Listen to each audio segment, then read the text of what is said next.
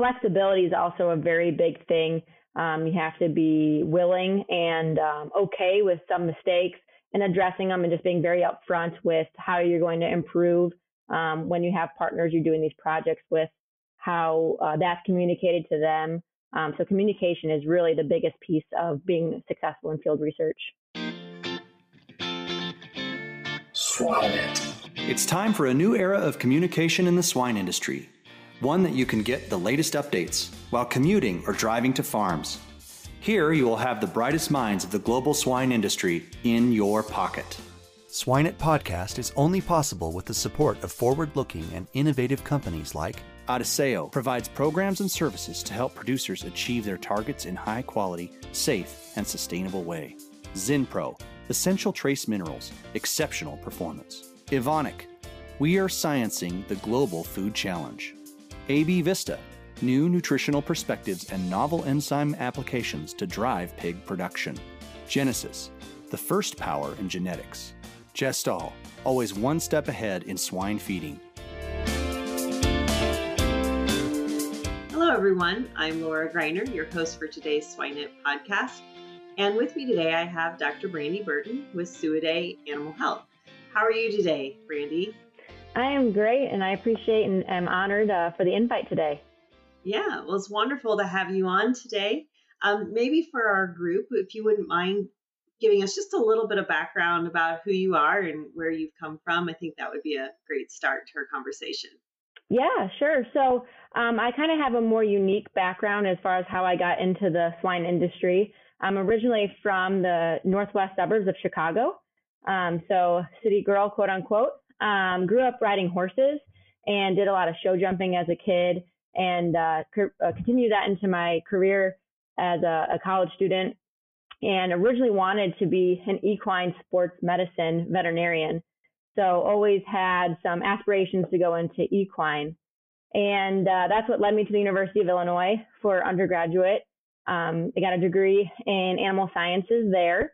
And I kind of, on a whim, joined the meats judging team my first year in college. And so that was an extra credit opportunity that turned into something that was life-changing. But that's really how I was introduced into the animal agriculture sector. Really love that opportunity, that experience. And meat science and muscle biology is another interest of mine from that. But I was able to surround myself with people who grew up with livestock, and then got opportunities to work with some friends on farms, and also did some research on pigs through undergrad. So after undergrad, I went to the University of Illinois also for veterinary school. And during that time in the summers, there's a great opportunity through Iowa State called the SVET program, or Swine Veterinary Internship Program. And I did that for 2 summers where you get to connect with those in the pharmaceutical industry, as well as production systems or veterinary clinics, and then perform your own research. And so that's where I was introduced to mycoplasma research early on, and the swine industry as a whole. And so through that opportunity, I really enjoyed working with those in the swine industry. I liked the work of being a swine vet. It was a lot more than just health and medicine. And so that's where I kind of turned my career goals from equine to swine. And so I graduated in 2019 from Illinois, and shortly after graduation, I moved to Northern Iowa, where I joined Suidae Health and Production as an associate veterinarian with them. And so I service all of Northern Iowa and Southern Minnesota, and I dabbled a little bit in Northeast Nebraska. And within the last year or so, my attention has really turned to more of the research side.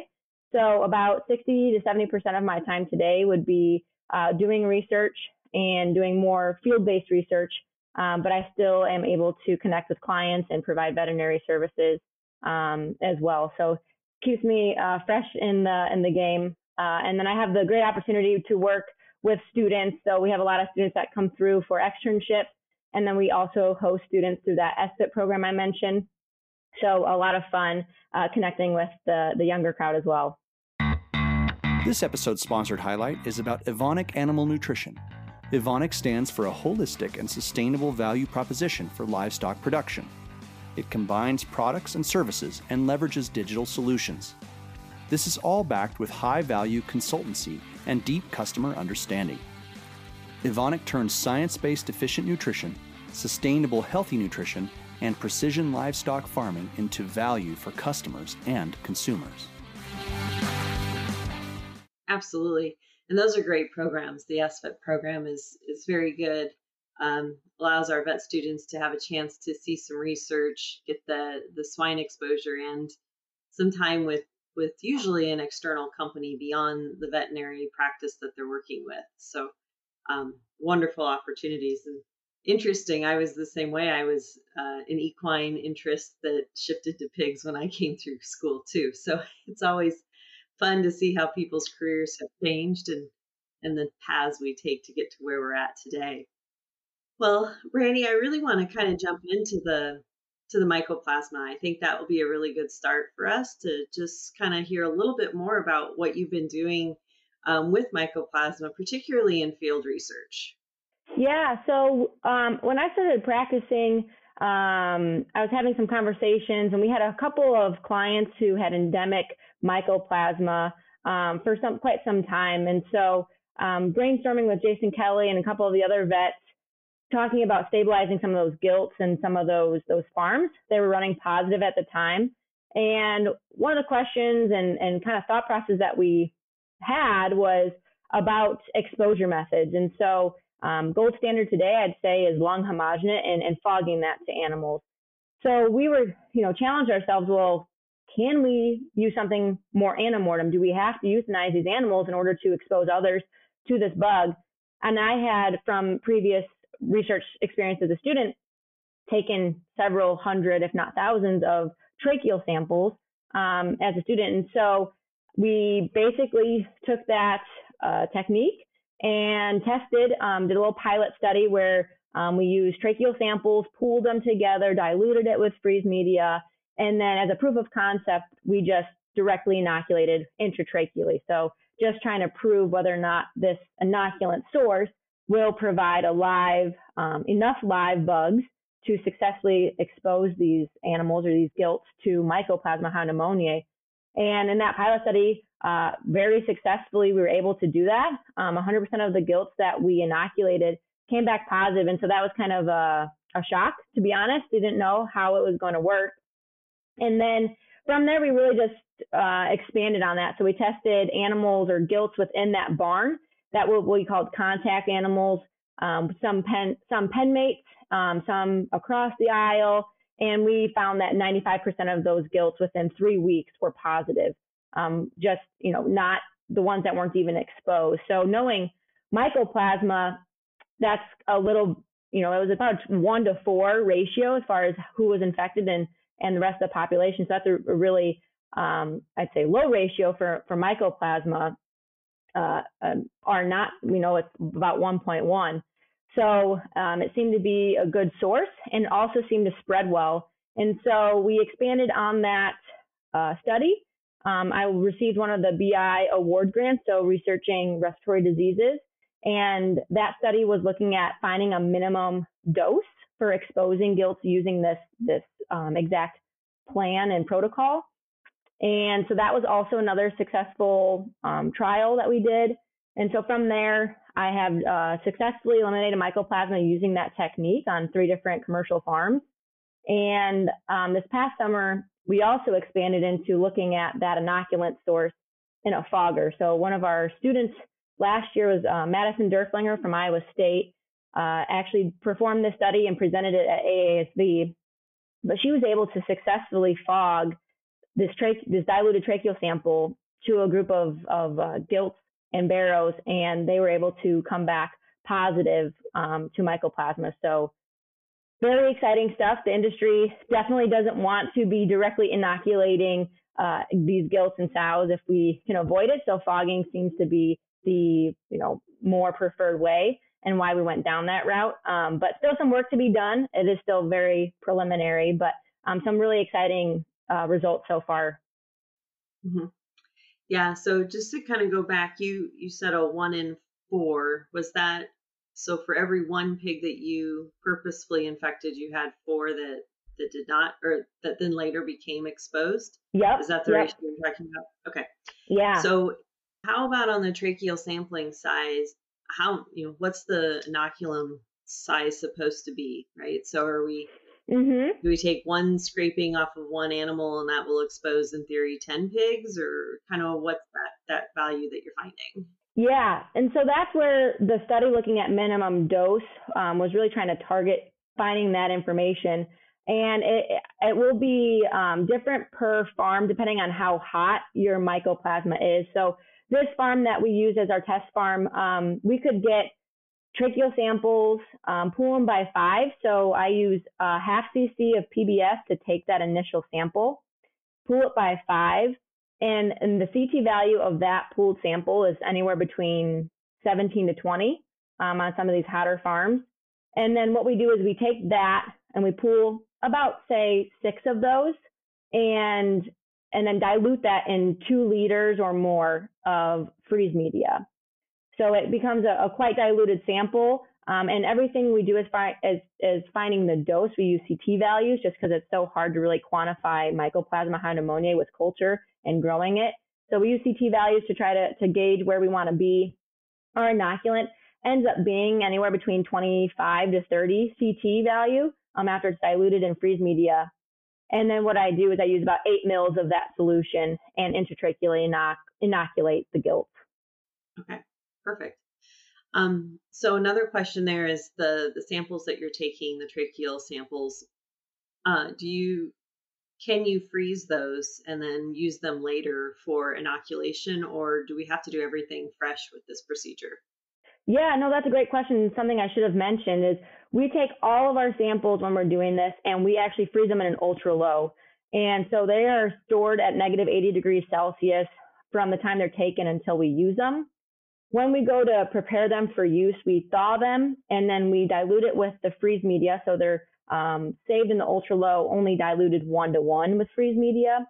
We thaw those, we dilute them further in about 2,000 mils of freeze media or how much ever solution you need. And then we will incubate that at 37 degrees overnight to help wake up the mycoplasma. It's kind of our theory. I'm not sure if it does a whole lot, but we will thaw it, incubate it, and then use it the next day. Okay, perfect. I think that's really helpful to the audience. And I'm sure if they have more questions, they can reach out to you directly and get some more information. But I want to shift gears just a little bit because you're so heavily involved in field research, and that's something that was a passion of mine for so many years. So I'm always curious to hear other things that you're doing. Mm-hmm. One of the things that I'm interested in is what are you doing in terms of antibiotic management and managing that nursery? Yeah, so that's a great area of interest right now. And we're doing a few different things, and it's kind of indirectly related to reducing antibiotic use. But one of my passions is just starting a pig off on the right foot and really doing all that we can to make these pigs as successful as possible. So a few studies I'll highlight. One that we've done, and that is evaluating their Nextine product. And we sprayed it on feeders and we sprayed it on mats and waters for 3 times a day for 3-day span. And we also ran it through the water for 24 hours. And then we evaluated mortality and weight gain and throughout the nursery phase, and then also all the way to finishing.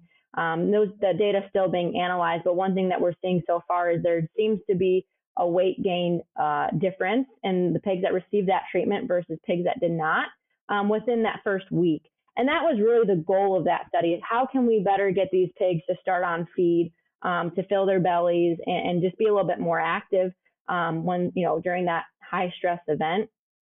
And these pigs that we use were Duroc sired. And so I think we could probably all agree they start a little harder, tend to have some gut challenges. And so we were really excited to see that is a potential difference. So that would be, I guess, one way that we're trying to find ways to reduce the amount of antibiotics just by starting these pigs off better. And then the other kind of different kind of study that we're doing is with NutriQuest, and that's looking at a biomarker for inflammation. And so we're evaluating several different scenarios within a flow. So pre-PRRS, post-PRRS, around vaccination times, a lot of just different things. And we're taking serum samples to evaluate biomarker levels and then comparing that with paired samples of weight at different times. And what we're seeing is that the pigs that have a low biomarker level at weaning, it can actually predict what their performance is going to be later on in finishing. So they tend to be lighter pigs and they have a higher mortality rate. And so one way we're trying to use this information to make an impact is what can we do to reduce inflammation around these high stress times in order to move the bar on performance. And so that can be related to health. If they're a healthier pig, they're going to be gaining more weight and they're not going to have as high mortality. So just a lot to do with starting these pigs and making them as successful as possible. Sure. Are you at privilege of saying what biomarker you're measuring, or is that not published yet? Yep. So we're using serum vitamin A as the biomarker. But the one thing you have to be with caution is when you talk about it that way, you can confuse it with supplementing vitamin A, and that's not directly correlated. So just be careful with that information. Yeah. Are you it's the binding protein that you're probably measuring in the serum, or is it directly vitamin? Serum vitamin A. Mm-hmm. Okay. Well, that's really interesting, and I think once we understand that I think that the correlation between the inflammation marker that you're finding and the fact then that we have these higher mortalities is really intriguing, because especially what I heard you say is low biomarker, so in theory low vitamin A, could potentially have higher mortality later in the finisher. Is that correct? Did I hear you correctly? Yes. Yep, that is very correct. Some of the studies that we've done shows a pretty intriguing linear correlation with finishing weight, so pre-market weight. And so and that's more obvious in health challenged pigs, but that correlation is surely there in all of these different trials and groups that we've done. So it's definitely kind of a predictive marker and something to really gauge on where you're at as a herd to try to move the ball above what we call a critical threshold. So 0.15 is kind of the magic number we're using today. And as long as you're above that critical threshold, you're okay.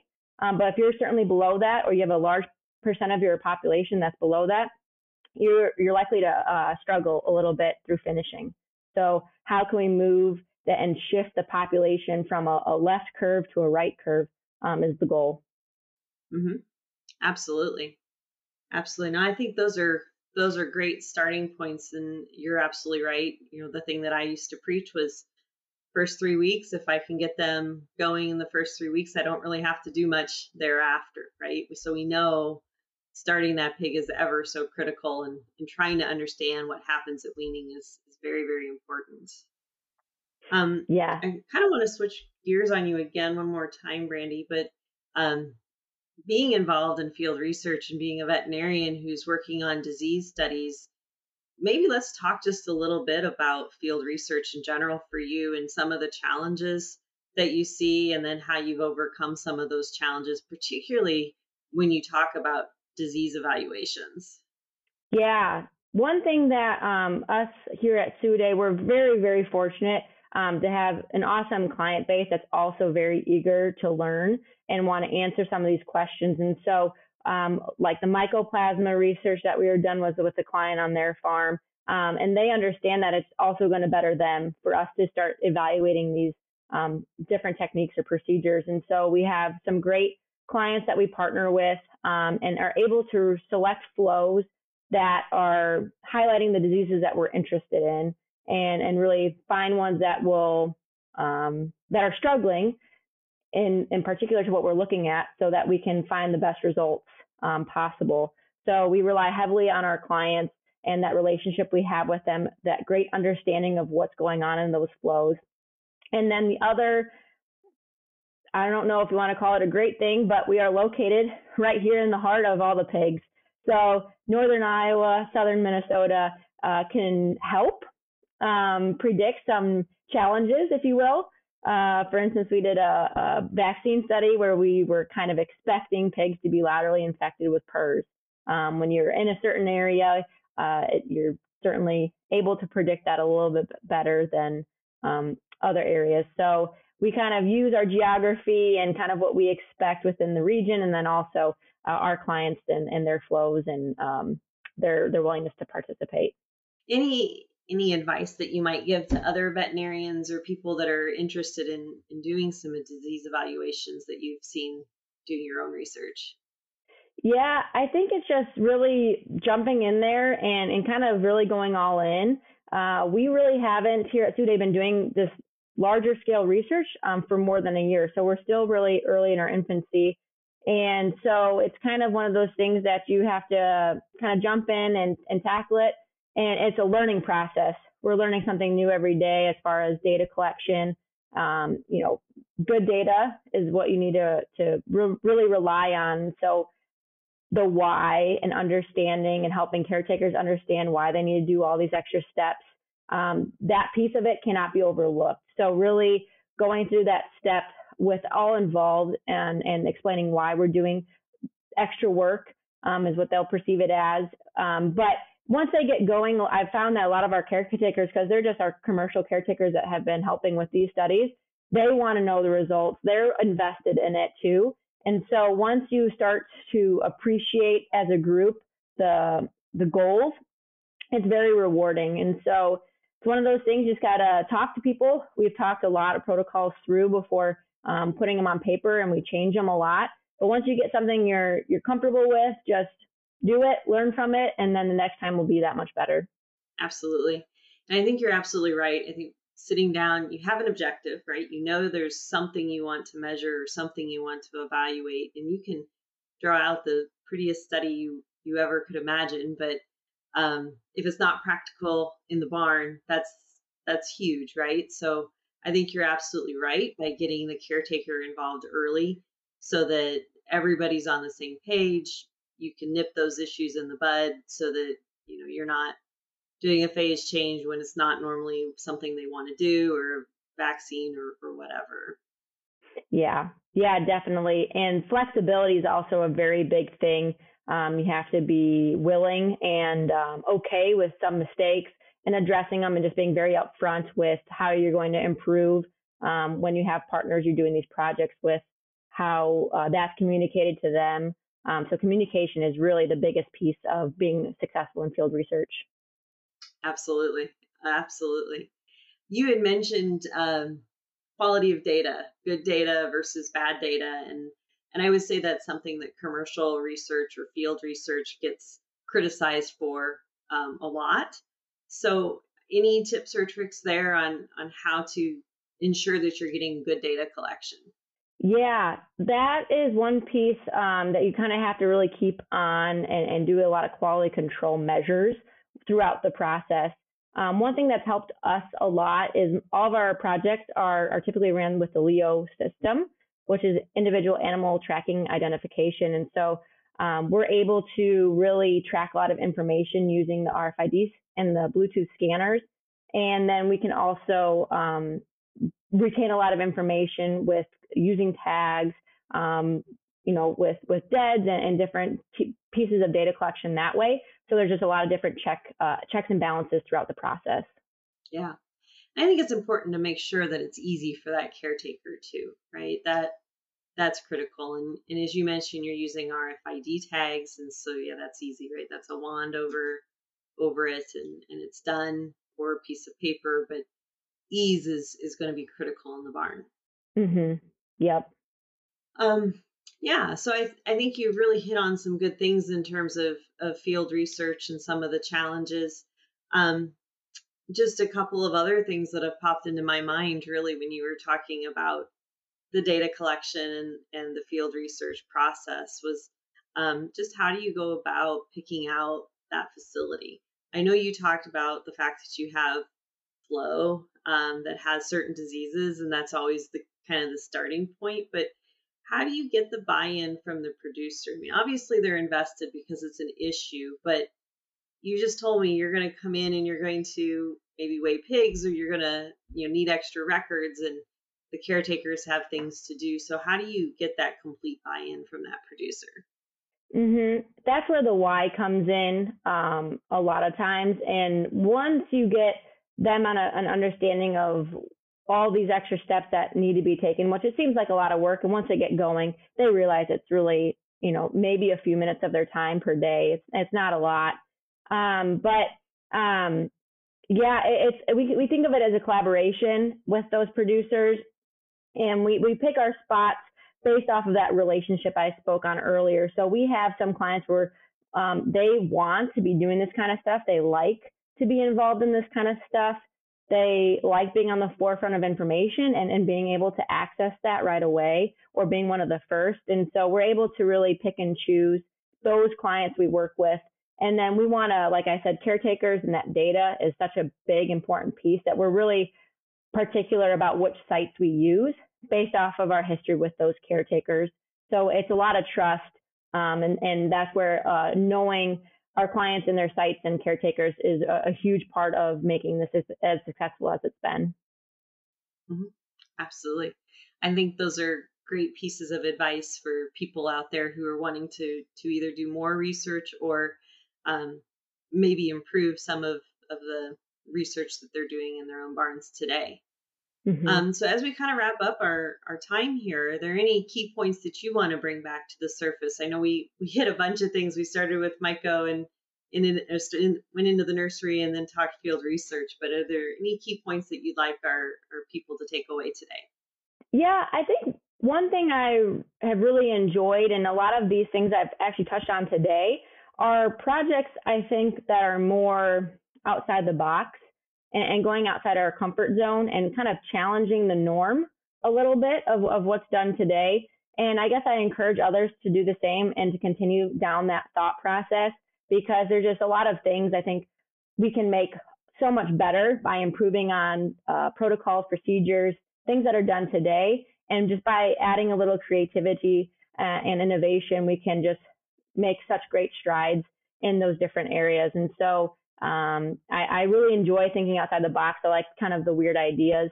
And I think that is really something that is rewarding and very something I enjoy. And I think others would as well. If you're okay getting outside your comfort zone a little bit and can convince others to support you in those efforts. Absolutely. That's how discoveries are made. That's a very good takeaway. It is time to our famous three.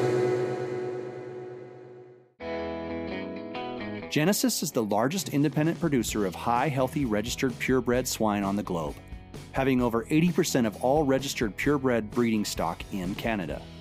The Genesis genetic program uses genomic selection strategies focused on productivity, faster growth, efficiency, high yield, and meat quality.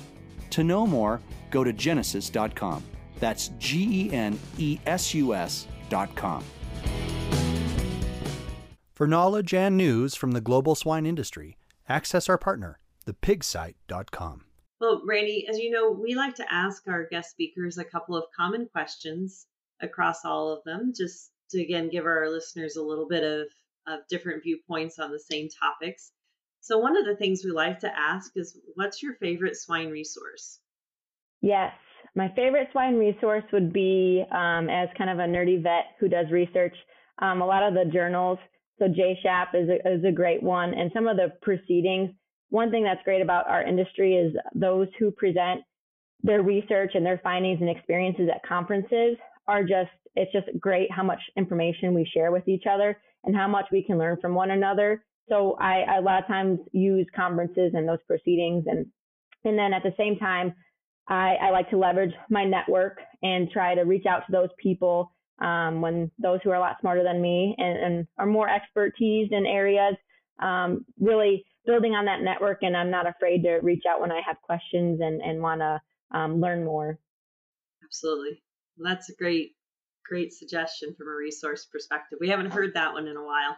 Most of our veterinarians that we've had on go to the diseases of swine. So I think absolutely the discussion around JSHAP and other scientific journals is very, very useful. Yeah. How about something that's not related to pigs? Is there anything that you're currently reading that you might suggest to the group? Yeah, One thing I really like, and I did a little bit of this as the end of vet school, was more on the personality traits and leadership skills. So I got to learn under the great Dr. Larry Firkins. And one of the last things we did in our professional development course was Clifton Strengths. And there's actually a book called StrengthsFinders 2.0. So it's an exam that kind of tells you what your strengths are, and then the book that supplements with each of those different strengths. And what I've found that I like a lot, especially in our industry, we work with just such a vast wide range of people, veterinarians, those in industry for pharmaceutical companies or tech service industry, caretakers, producers, farmers. I mean, everyone in between. And so really understanding your personality trait and how to work with others and their personality traits, I think has just been really enlightening, and I think is a really great way to, increase communication efforts and just really be the best vet that I can be. So I've really enjoyed those kinds of books and resources. I think that's an excellent tie back to that conversation you had on communication, because there's that frustration when people are in different personality styles can be very high, and that inflicts on that communication ability. So I think you're absolutely right. Whenever there's communication gaps or challenges, people should go back to items like StrengthsFinders, because you might have to flex a little bit to work with somebody, and that's okay. Yeah, DISC is another great one that we utilize a lot here at Sude. Our farm managers all go through DISC and DISC training, and so that's just another great way to continue that leadership program and education. Absolutely, very good resource. Well, the last question we like to ask, Brandi, really comes back to just something personal, in that if you can imagine somebody in your head who you've identified as successful in their life, and you define success, we don't define success for you. What's a key trait that you think they possess that has allowed them to become successful? I think really it comes down to passion. Truly not feeling like your work is work. And I feel very fortunate to surround myself, I feel, with people who I'd identify as successful because of that. They have turned their career into more of a lifestyle. It's not an inconvenience. It's not something they dread. It's something that they really thrive on, and it really motivates them to be a better person every day. And they're doing it for the right reasons. They really want to, just passionate about the industry as a whole versus their own self-success. So that's where I think the greatest successful people, I just think you can see their passion just glowing. Absolutely. I think you're on your way too. You're very passionate about what you're doing as well. So that's wonderful. No, thank you. Well, Brandi, I do want to thank you again for your time. It's been wonderful visiting with you. For our audience, again, this is Dr. Brandi Burton with Suiday Veterinary Service. Brandi, thank you again. Thank you. I've enjoyed it. Imagine if with a few key concepts, you could have the potential to create a massive positive impact for swine producers. Join this small group and go to the next level of nutrition on this online training in applied swine nutrition and feeding by Dr. Marcio Gonçalves and his world-class invited swine nutritionists. Additionally, you will enjoy an exclusive community to network and exchange ideas. Go now to EliteSwineNutritionist.com.